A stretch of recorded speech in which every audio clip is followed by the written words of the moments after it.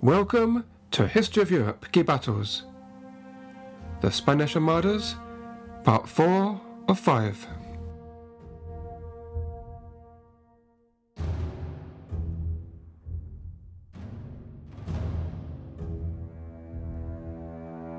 The Spanish Armada remains today one of the most iconic events in both English and Spanish history. In the summer of 1588, one of the largest fleet of warships of pre-modern times sailed into the English Channel, sent by King Philip II of Spain. The plan was to link up with a massive Spanish army stationed in the Netherlands, to invade England and then to depose the Queen of England, Elizabeth I. The early English historians of the Armada, because most of them were Protestants, depicted a tiny England bravely resisting the overwhelming might of the Spanish superpower.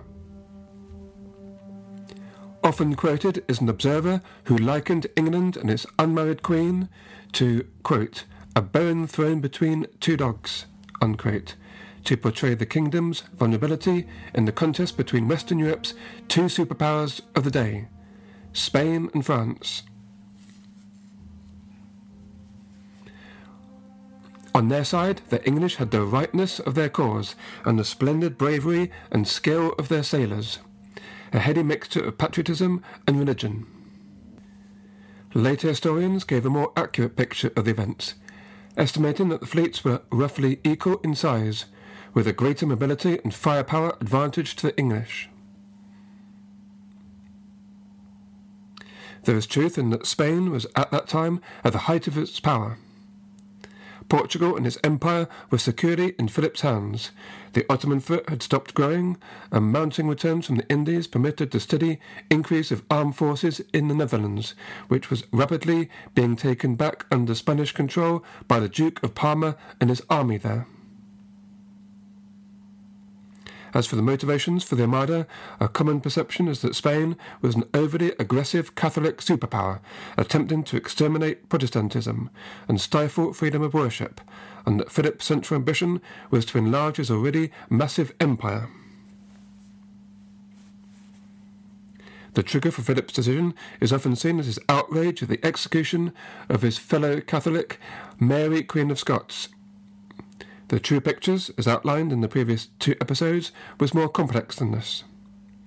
Not long ago, England and Spain had been allies, but had grown increasingly distrustful of each other over the years, not only because of differences in faith, but also rivalry over the newly discovered Americas, and most importantly of all, conflicting strategic interests in the Netherlands.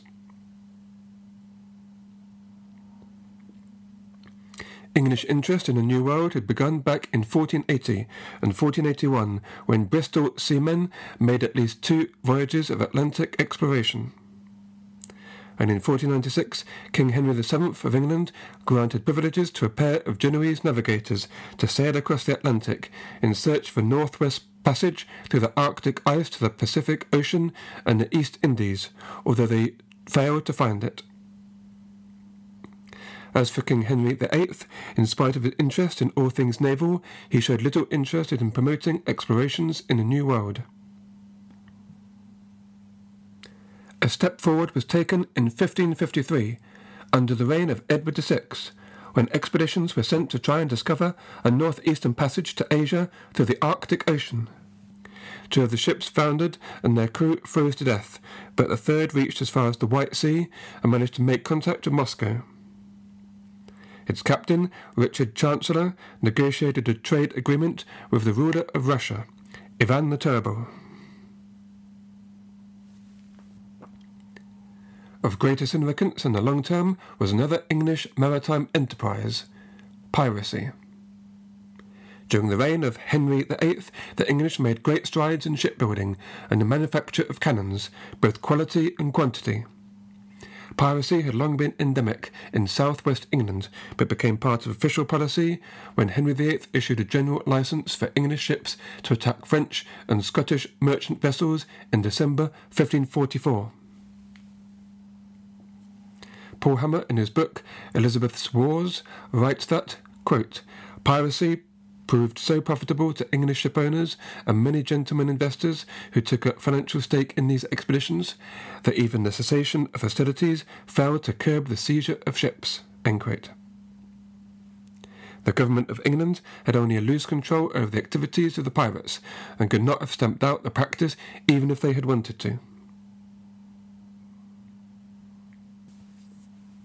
In the 1560s, the growing tensions between Elizabethan England and the Catholic powers helped to make piracy against French and Spanish ships seem patriotic and part of the unofficial wars which Elizabeth's government formally disallowed. The unofficial nature of the practice allowed Elizabeth a policy of deniability to foreign ambassadors, however implausible. In truth, a community of Protestant adventurers grew to become an influential lobby group in England, who also encouraged intrusions into the New World, which had been reserved to Spain and Portugal by a papal treaty of 1494. In the 1560s, Englishmen began to enter the Caribbean in voyages which combined commerce with piracy. Most famously, John Hawkins launched a series of transatlantic raids in which he bought or captured slaves in West Africa and sold them to Spanish colonists in the Caribbean. King Philip of Spain was determined to block such intrusions into the New World, and in September 1568, Spanish forces attacked Hawkins' ships at the Battle of San Juan in Mexico, which resulted in the loss of all but 2 of the English ships. Such events underline the increasingly fraught relations between the English and the Spanish.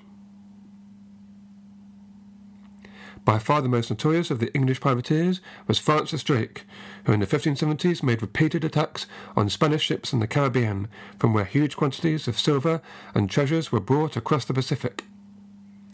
Although the raids brought little profit, they caused grave alarm in Spain because the finances of the Spanish monarchy depended upon the arrival of the shipments. Philip was forced to spend substantial sums to protect his colonies and the transatlantic convoys. Perhaps Francis Drake's greatest achievement was his circumnavigation of the globe on an expedition that took 3 years, between 1577 and 1580. The feat had only once before been performed by the Portuguese explorer Ferdinand Magellan. With this success, the English gained a great boost in confidence about opportunities overseas. The East Indies, which had previously seemed impossibly distant, now became a target for trade and piracy. In the wake of Drake's triumphant return, official English attempts to distance themselves from his privateering activities appeared increasingly insincere. Elizabeth happily received a cut of the profits and even knighted Drake in April 1581. At this point, although the English privateers were a considerable irritation to King Philip of Spain, it was not a direct act of war, and Spanish losses were not excessive. This changed in 1585 when Queen Elizabeth signed the Treaty of Nonsuch with the Dutch rebels, as described in the previous podcast. She made this agreement out of fear of the Spanish taking control of the Netherlands, which they could then be able to use as a launchpad for the invasion of England. Shortly after signing the Treaty of Nonsuch, the Queen gave permission to Francis Drake to get together a fleet of 20 vessels with which to plunder Spanish shipping in the Caribbean. Philip reacted swiftly, and in December 1585 seized all English ships in Spanish ports, and the next month ordered his ministers to investigate the feasibility of an invasion of England. His determination to attack England directly was strengthened by 2 things. Drake's activities in the Indies in 1586, where he burnt the ports of Santo Domingo and Cartagena, and also by English assistance in the Netherlands. Philip judged that the completion of the reconquest of the rebellious Dutch provinces could not occur until the English were forced to withdraw their support. Preparations for the attack on England therefore proceeded with great haste, probably too much haste, for in truth the Spanish military machine was decidedly unready. It was at this time in early 1587 when Philip started suffering badly from gout. Worn out by constant hard work, Philip was unwell for the first half of the year and became reclusive. This slowed down the mechanisms of government in Madrid even more than before. Queen Elizabeth, well aware of Philip's intention to launch an invasion, sent Drake to Spain to try and interfere in its preparations. Sailing into Lisbon on the 16th of April, 1587, he learnt that a fleet of ships in the port of Cadiz were about to set sail, so he raced down south as fast as he could. Arriving 3 days later, he launched an attack on Cadiz immediately, despite a warning from his vice-admiral that the port's defences were too strong. The English attack caught the Spanish by surprise and caused panic. Every ship cut its cables and tried to find some sort of escape from the attack. Many collided with each other, while others went aground as they were fired upon by the English fleet. In all, Drake destroyed 37 naval and merchant ships. Over the next month, Drake continued harassing the Spanish. He patrolled the Iberian coasts between Lisbon and Cape St. Vincent, intercepting and destroying ships on the Spanish supply lines. The voyage, which came to be known as the Singeing of the Spanish King's Beard, was an astonishing success, shook Spanish confidence, and succeeded in delaying their invasion of England by a year, and made huge profits for the Queen. It also added to the legend of El Drake, the nickname given to Drake by the Spanish. Meanwhile, Mary, Queen of Scots, for many years held prisoner in England, was charged with involvement in a scheme, the so-called Babington plot, to assassinate Elizabeth. Essentially, Mary was entrapped, made to believe that her letters to the outside world were secure, when in reality they were deciphered and read by Francis Walsingham, Elizabeth's principal secretary and the most powerful courtier of his day. But the proof of Mary's treason was overwhelming, and she was convicted on the 25th of October, 1586, and sentenced to death. Nevertheless, Elizabeth hesitated to order her cousin's executions, even in the face of pressure from the English Parliament to carry out the sentence. Finally, on the 8th of February, 1587, Mary was executed in Fotheringay Castle in Northamptonshire, and immediately became a martyr to the Catholic cause. King Philip had yet one more justification for his invasion of England. The man Philip originally chose to lead the invasion was a very well-regarded admiral, the Marquis of Santa Cruz, but he died in January 1588 of typhoid. In his place, Philip chose the Duke of Medina Sidonia, who was reluctant to accept the task. Although he lacked combat experience, the Duke was actually well qualified. He was a practical, strong-willed general who possessed a good knowledge of navigation.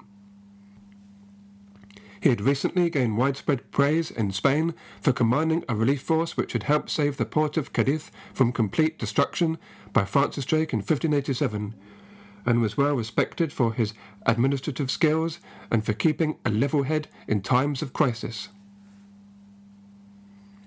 At this stage, Elizabeth, concerned at the cost of war as well as the consequences of a successful Spanish invasion, was hoping for a peaceful resolution. At the start of 1588, after months of trying, she convinced the Duke of Parma to hold a formal peace conference. A high-powered English delegation arrived at Ostend in February, but Parma and his representatives argued about the location of the talks and never got beyond basic questions about a potential ceasefire. Although it was quite apparent that Parma was not interested in making serious progress, Elizabeth was desperate for peace and instructed her delegates to keep on negotiating. In reality, the peace talks were a deliberate and cynical ploy by Philip to divert Elizabeth. He never had any intention of calling off the invasion.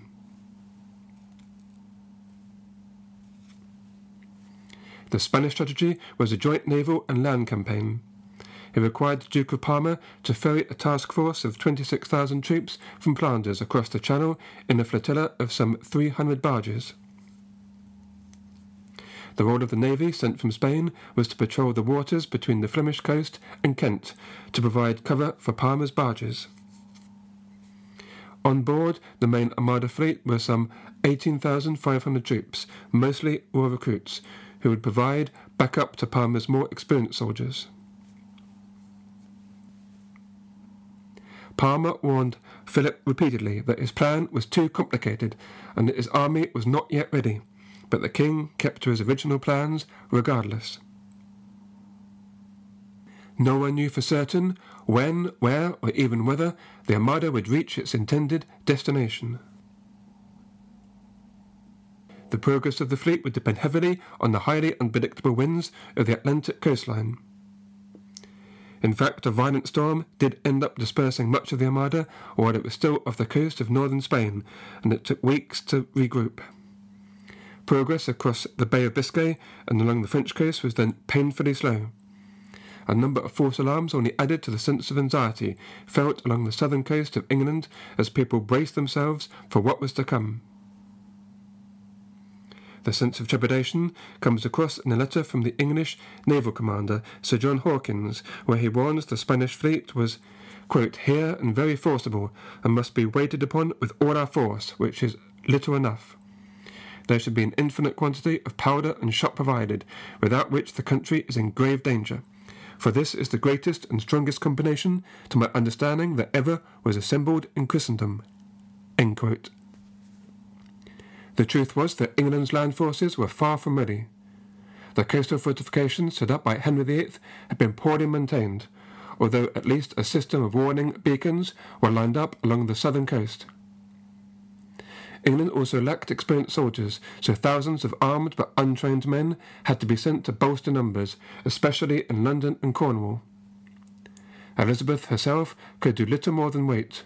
Her fate and that of her country lay in the hands of her commanders, mainly Howard and Drake.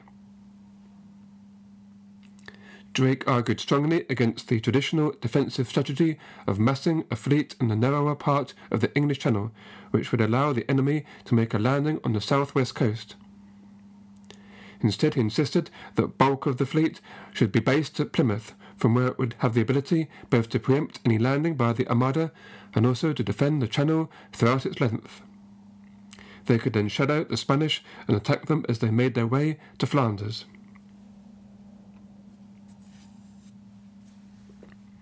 The Armada finally appeared off the Spanish coast on Friday the 19th of July, 1588, in a tight crescent formation.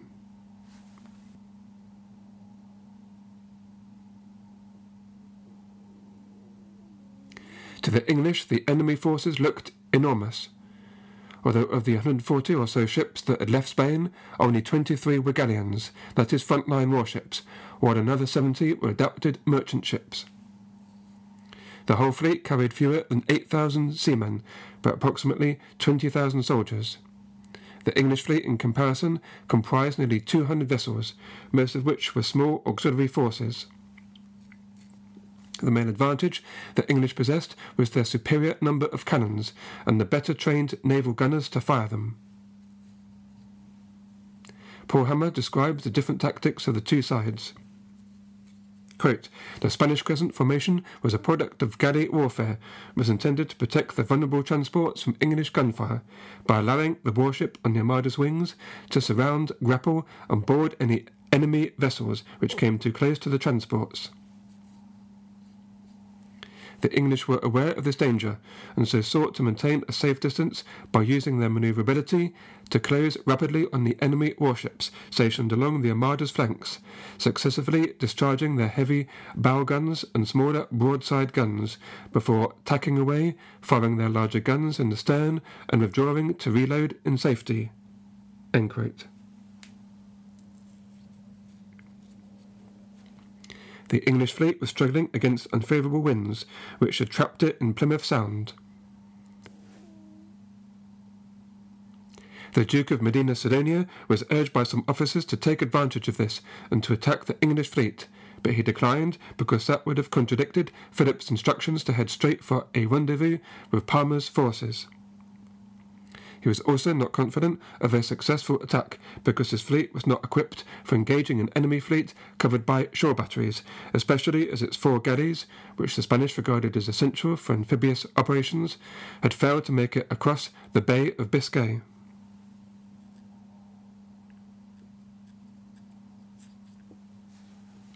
In the evening of the 19th of July, the Spanish fleet having passed by, the English were able to emerge from Plymouth. they chased after the Spanish fleet, and the next day caught sight of enemy ships some distance ahead. By the next morning, Sunday the 21st, the Spaniards were within range of the English gunners. The first battle ensued, in which the English got the upper hand. With their faster ships, they fell on the Spanish rearguard and pounded them for 3 hours with superior artillery. The Spanish lost one of the largest of their front-line ships, the Nuestra Señora del Rosario, after it was involved in a collision. Tuesday morning saw another engagement off the coast of Portland Bill, which ended indecisively. The Spanish were frustrated by their inability to grapple the enemy ships and shocked by the intensity of English cannon fire. They had lost 2 large ships, which was unfortunate but manageable. As for the English, they were cautious of approaching too close to the Spanish boats, which restricted how much damage they could inflict.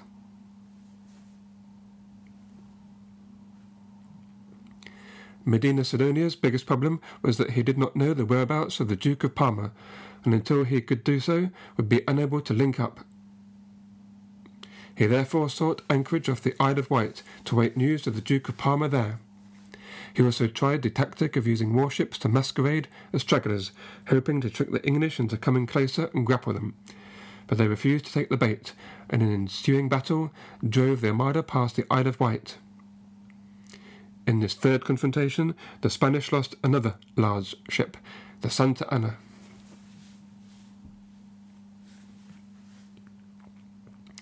Medina Sidonia was now in a difficult position and had to settle for anchoring off Calais, in northern France on the 27th of July. The English fleet dropped anchor half a mile away. The English fleet was joined by reinforcements, which increased their number by about a third. At this point, the Spanish had anchored rather dangerously inshore, but the English also had their concerns, for they might get into difficulties if the weather broke, and a fresh westerly breeze was threatening just that. At last, Medina Sidonia received news from Parma, expressing his joy that the Armada had arrived and promising that his forces would be ready to take part in an invasion of England in about 6 days. News from different sources revealed, however, a much less optimistic but more realistic picture. In fact, the Duke's major ships were located in Antwerp and Dunkirk, but they had been blockaded the previous year by Dutch Admiral Justin of Nassau. To try and relieve the blockade, Parma was building a number of small but fast flyboats, but progress on this was going slower than was needed. Medina Sidonia dispatched an urgent message to Parma. He warned how vulnerable he was to attack from the English, and urgently requested 40 or 50 flyships for his defence. In fact, Parma had fewer than 20, and some of those were not ready for sea. The fundamental flaws in Philip's plans were now becoming all too apparent. The joining of the Armada and Parma's army was always going to be a major challenge. But Parma's lack of preparation, plus Medina Sidonia's restrictive instructions, not to mention the English and Dutch counter-actions, appeared to be dooming the whole expedition to failure. Medina Sidonia realised that his fleet was sitting ducks. Shortly after midnight, on Sunday, the 28th of July, the English directed 8 improvised fireships towards the enemy fleet. The Spanish panicked and set sail as quickly as possible to try and avoid their own ships from catching fire. In the confusion that followed, the fleet formation was lost entirely. Some ships collided with each other, others scattered over several square miles of water. As dawn came, Medina Sidonia tried desperately to regather his ships into order. This was not possible, as some of his ships had drifted westward, so he tried to regain formation off the coast of Dunkirk. The English, observing the success of their fireships, at once attacked, and so began the decisive battle of the campaign, the Battle of Gravelines, on Monday the 29th.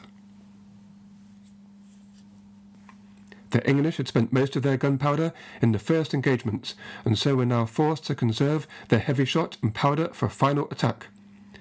Still, they had learnt well from the previous engagements how close exactly they needed to get to the enemy to cause real damage, and how to best exploit their superior manoeuvrability. After 8 hours, the English ships began to run out of ammunition and were forced to pull back. By that time, 5 Spanish ships had been lost and many others severely damaged. As strong westerly winds pushed his fleet further east along the Channel, the Duke of Medina Sidonia must have realised that his objective of linking up with the Duke of Parma was now impossible. Nevertheless, the threat of a Spanish invasion from the Netherlands had not yet been discounted by the English, who were still nervous. Robert Dudley, Earl of Leicester, maintained a force of 4,000 soldiers at West Tilbury, Essex, to defend the Thames estuary against any incursion upriver towards London. On the same day as the Armada lay at anchor off Calais, he issued an invitation to Elizabeth to inspect the troops to boost their flagging morale. It took 2 weeks to make the arrangements, and Elizabeth arrived at Tilbury on the 8th of August. Next morning she appeared at camp for the inspection, reportedly on a white stallion. There she gave to them her royal address, which became, over time, still until today, her most famous ever speech. There are at least 6 different recorded versions, so historians do not know the exact words said, but one version included the following. Quote, "Let tyrants fear, I have always so behaved myself, for that under God I have placed my chiefest strength and safeguard in the low hearts and goodwill of my subjects. And therefore I am come amongst you, as you see at this time, not for my recreation and disport, but being resolved in the midst and heat of battle, to live or die amongst you all, to lay down for my God and for my kingdoms, and for my people, my honour and my blood, even in the dust. I know I have the body of a weak and feeble woman, but I have the heart and stomach of a king, and of a king of England too, and think foul scorn that Parma or Spain or any prince of Europe should dare to invade the borders of my realm." End quote. She promised also tangible rewards to her troops for their loyalty and affection, and assured the listening troops of victory. In fact, by the time the speech was made, victory had already been secured. The Armada had managed to escape northwards, pursued by the English. This pursuit was essentially a bluff, since the English fleet had exhausted its supply of cannon shot and powder. Nevertheless, the chase was continued to prevent the Spanish from landing in northern England or Scotland, or from seeking shelter for the winter in Germany or Scandinavia. It was not realised for several days later that Medina Sidonia had decided to head home around the north of Scotland and down the west coast of Ireland. This route was not remarkable in itself. Northern England could normally be rounded without too much difficulty. But what the ships lacked was adequate charts and pilots who knew the local waters. The weather was exceptionally stormy and took a heavy toll on the Spanish. Almost 1/3 of the fleet failed to reach home, most losses occurring as ships became wrecked along the coast of Ireland. The plight of English seamen was actually little better. Approximately 100 or so soldiers had been killed in the fighting itself. However, thousands more died from a virulent typhus epidemic that had begun on one of the Royal Naval ships and had swept through the rest of the fleet. Lord Howard, the leading commander in the English fleet, did what he could to help the survivors, many of whom, their wages unpaid, were left to fend for themselves in the streets. Howard even paid for their food and beer from his own purse and sold his gold and silver plate to buy them clothing. He pleaded with Elizabeth to support her soldiers as she had promised at Tilbury, but Elizabeth rejected his appeal. Indeed, she went further. Determined to brook no opposition, she ordered her privy councillors to arrest and hang a company of soldiers who had walked, limping and barefoot, to London to demand their pay. Most of those who took up arms for the Queen would never receive a penny. This lays in stark contrast to the Spanish, who were paid in full their wages almost without fail. John Guy writes in his book, Elizabeth, the Forgotten Years, that Philip considered payment to be a moral obligation, a matter of honour. Philip II of Spain was bitterly disappointed about the failed Armada campaign, yet he refused to admit defeat. Rather than holding back on further aggression, he decided to intensify his war against the northern heretics. He sent a series of orders to improve his navy, refitting surviving ships as well as building 12 new 1,000-ton galleons, with changes to the ship's guns to copy some of the features of the English. And so, instead of the Armada concluding matters, it marked the beginning of many years of an intermittent conflict, which is known to history as the Anglo-Spanish War, 1585 to 1604, and included 3 more armadas, or attempted Spanish invasions of England. It's always great to hear from you on Facebook or on the blog www.history.net, or write to me directly, carl@historyeurope.net.